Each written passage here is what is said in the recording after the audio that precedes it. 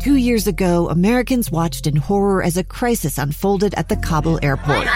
There's desperation and anguish. More than 80,000 Afghans have since arrived in America, but this story is still unfolding. I'm Andrea Martin. In my new podcast, Stranger Becomes Neighbor, we'll find out what happens to these new arrivals in our communities. Who would help our newest neighbors? Follow us at kslpodcast.com, Apple Podcasts, or anywhere else you listen. Inside Sources. Behind-the-scenes experience in Washington and around the world. Here's the opinion page editor of the Deseret News, Boyd Matheson, on KSL News Radio 102.7 FM and 1160 AM. All right, welcome back, everyone. We are cruising towards the top of the hour. We will wrap up our extended edition of Inside Sources. I am Boyd Matheson, opinion editor at the Deseret News. Great to be with you on a Monday. Appreciate all the texts that are coming in on our text line, Utah Community Credit Union text line, 57500. Always interested in what's on your mind, how you're absorbing information today, what you're thinking about, what you think the solutions are. We've had a lot of great things come in today in terms of what is possible and how we move forward. A lot of great response to this 21-day challenge we're throwing out there. 21-day challenge for the president, the vice president, and the leaders of the House and the Senate, Democrats and Republicans, 21 days, deliver the plan and have the vote. No excuses. No 2-year blue ribbon panel. No gang of 8 junior members of the House and the Senate for 6 months and 1,000-page bills that'll never get a vote. These are the leaders. This would be Nancy Pelosi, Kevin McCarthy from the House. They can decide what goes on the floor, what their members are tasked to vote on. Mitch McConnell, Chuck Schumer in the Senate. Mitch McConnell decides what goes to the floor, and if he's in the room, he better be able to deliver something. And if those 4 people, plus the vice president, cannot deliver some real, tangible solutions to what's going on in this country, then they all should step down and step aside and let someone else come in who can lead that conversation. This is not rocket science. And we've shown here in the state of Utah that people can come together and solve problems. And there's been some great things in terms of gun locks and gun safety.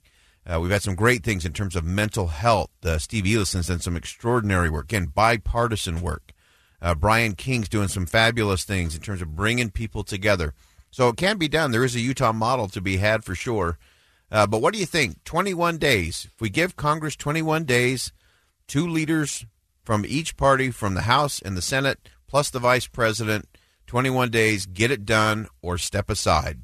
It's time for leadership. That's what we're after.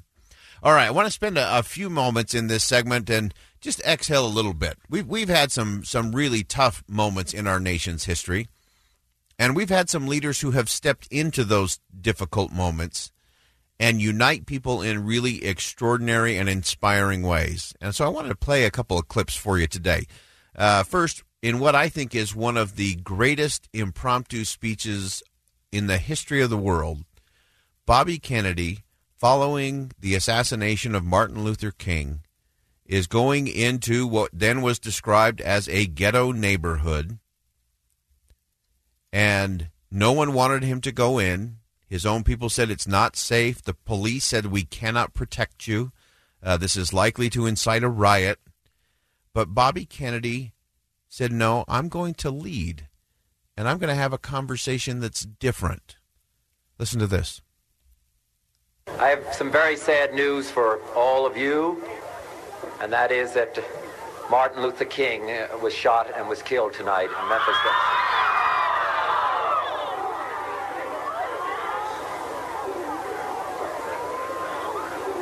Martin Luther King dedicated his life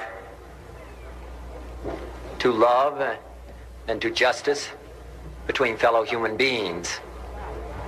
He died in the cause of that effort.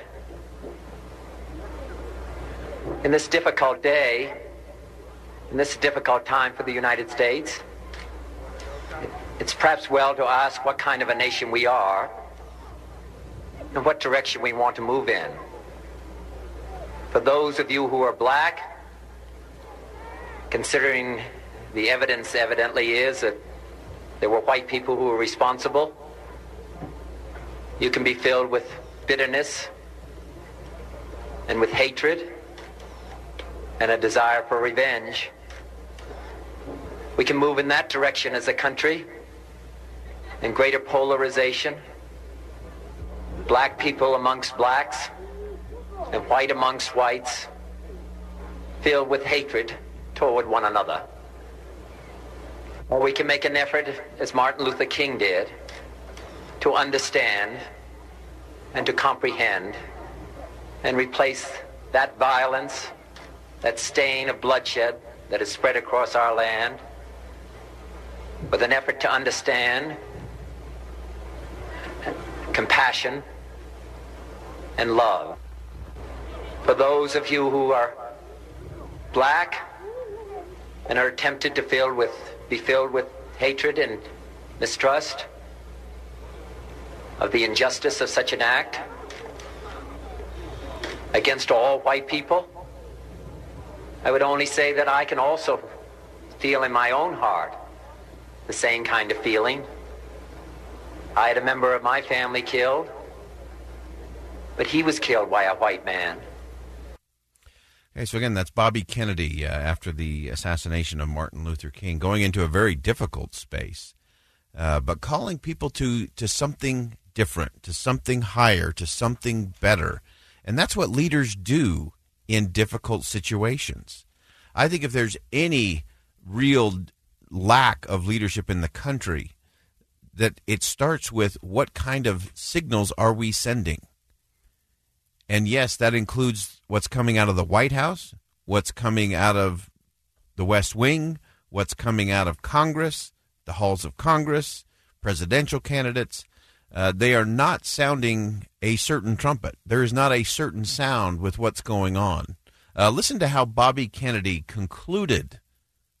We can do well in this country. We will have difficult times.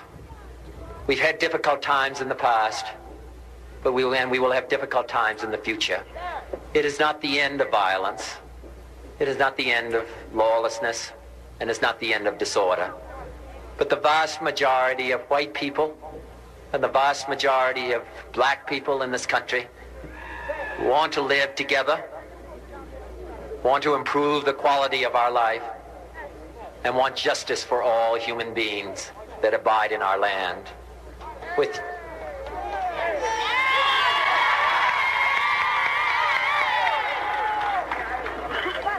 And what dedicate ourselves to what the Greeks wrote so many years ago, to tame the savageness of man and make gentle the life of this world. Let us dedicate ourselves to that and say a prayer for our country and for our people. Thank you very much. All right, so again, that was Bobby Kennedy following the assassination of Martin Luther King in a very tough situation, standing in the back of a truck, speaking to a crowd in what was described as a ghetto neighborhood, with a lot of anger, a lot of angst and frustration going on, and yet he called them to something different. He said we can get bitter, we can get angry and frustrated, or we can come together and we can become better and we can move forward as a nation. And great leaders do that. They do that in really tough situations. And I want to play just a quick clip. Many of us are familiar of George W. Bush on after 9/11, as he stood on that pile of rubble and said this. This nation stands with the good people of New York City and New Jersey and Connecticut as we mourn the loss of thousands of our citizens. I can hear you.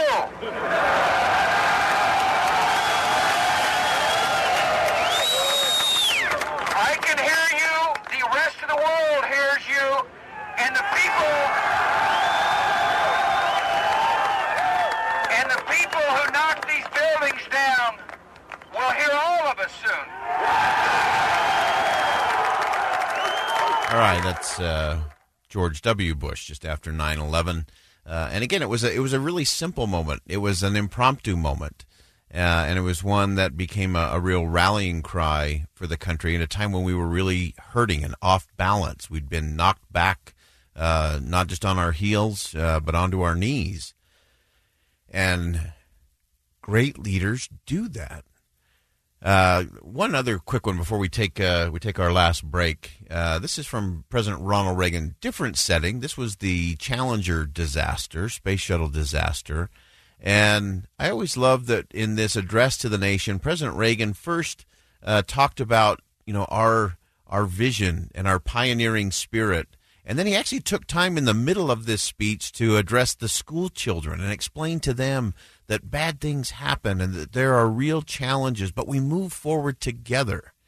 And then, as many of us will remember, he finished by calling us to something a little bit better. The crew of the Space Shuttle Challenger honored us by the manner in which they lived their lives. We will never forget them, nor the last time we saw them, this morning, as they prepared for their journey and waved goodbye and slipped the surly bonds of earth to touch the face of God. Thank you. All right, that's President Ronald Reagan after the space shuttle disaster. And again, if you look at each of those settings, Bobby Kennedy, George W. Bush, Ronald Reagan, and there's a host of others that we could draw on, but just from a communication standpoint, these were leaders who chose to tap into the better angels of our nature and to invite us forward into something different, something that wasn't just a moment of reflection, not just a moment of unity, but a movement to advance the cause of the country. All right, we're going to step aside for our final break. When we come back, we will wrap up this extended edition of Inside Sources. I am Boyd Matheson, opinion editor at the Deseret News. Thanks so much for being with us on a Monday. We'll be right back. A gun in the face. Then all of a sudden, they all kind of lined up. They pointed their guns at me. And this is the point where I thought, I'm going to die today. Started 2 years of horror for an American in Venezuela. They said, you need to give us your phone and get ready because you're coming with us. I'm Becky Bruce, and I spent a year researching and piecing together Josh and Tammy Holt's story about their ordeal in a notorious prison. That's when everything started to turn bad. We had another pound on the door. Boom, boom, boom. And there was the police once again. You can binge all of the episodes of Hope in Darkness on KSLPodcasts.com or wherever you get your podcasts.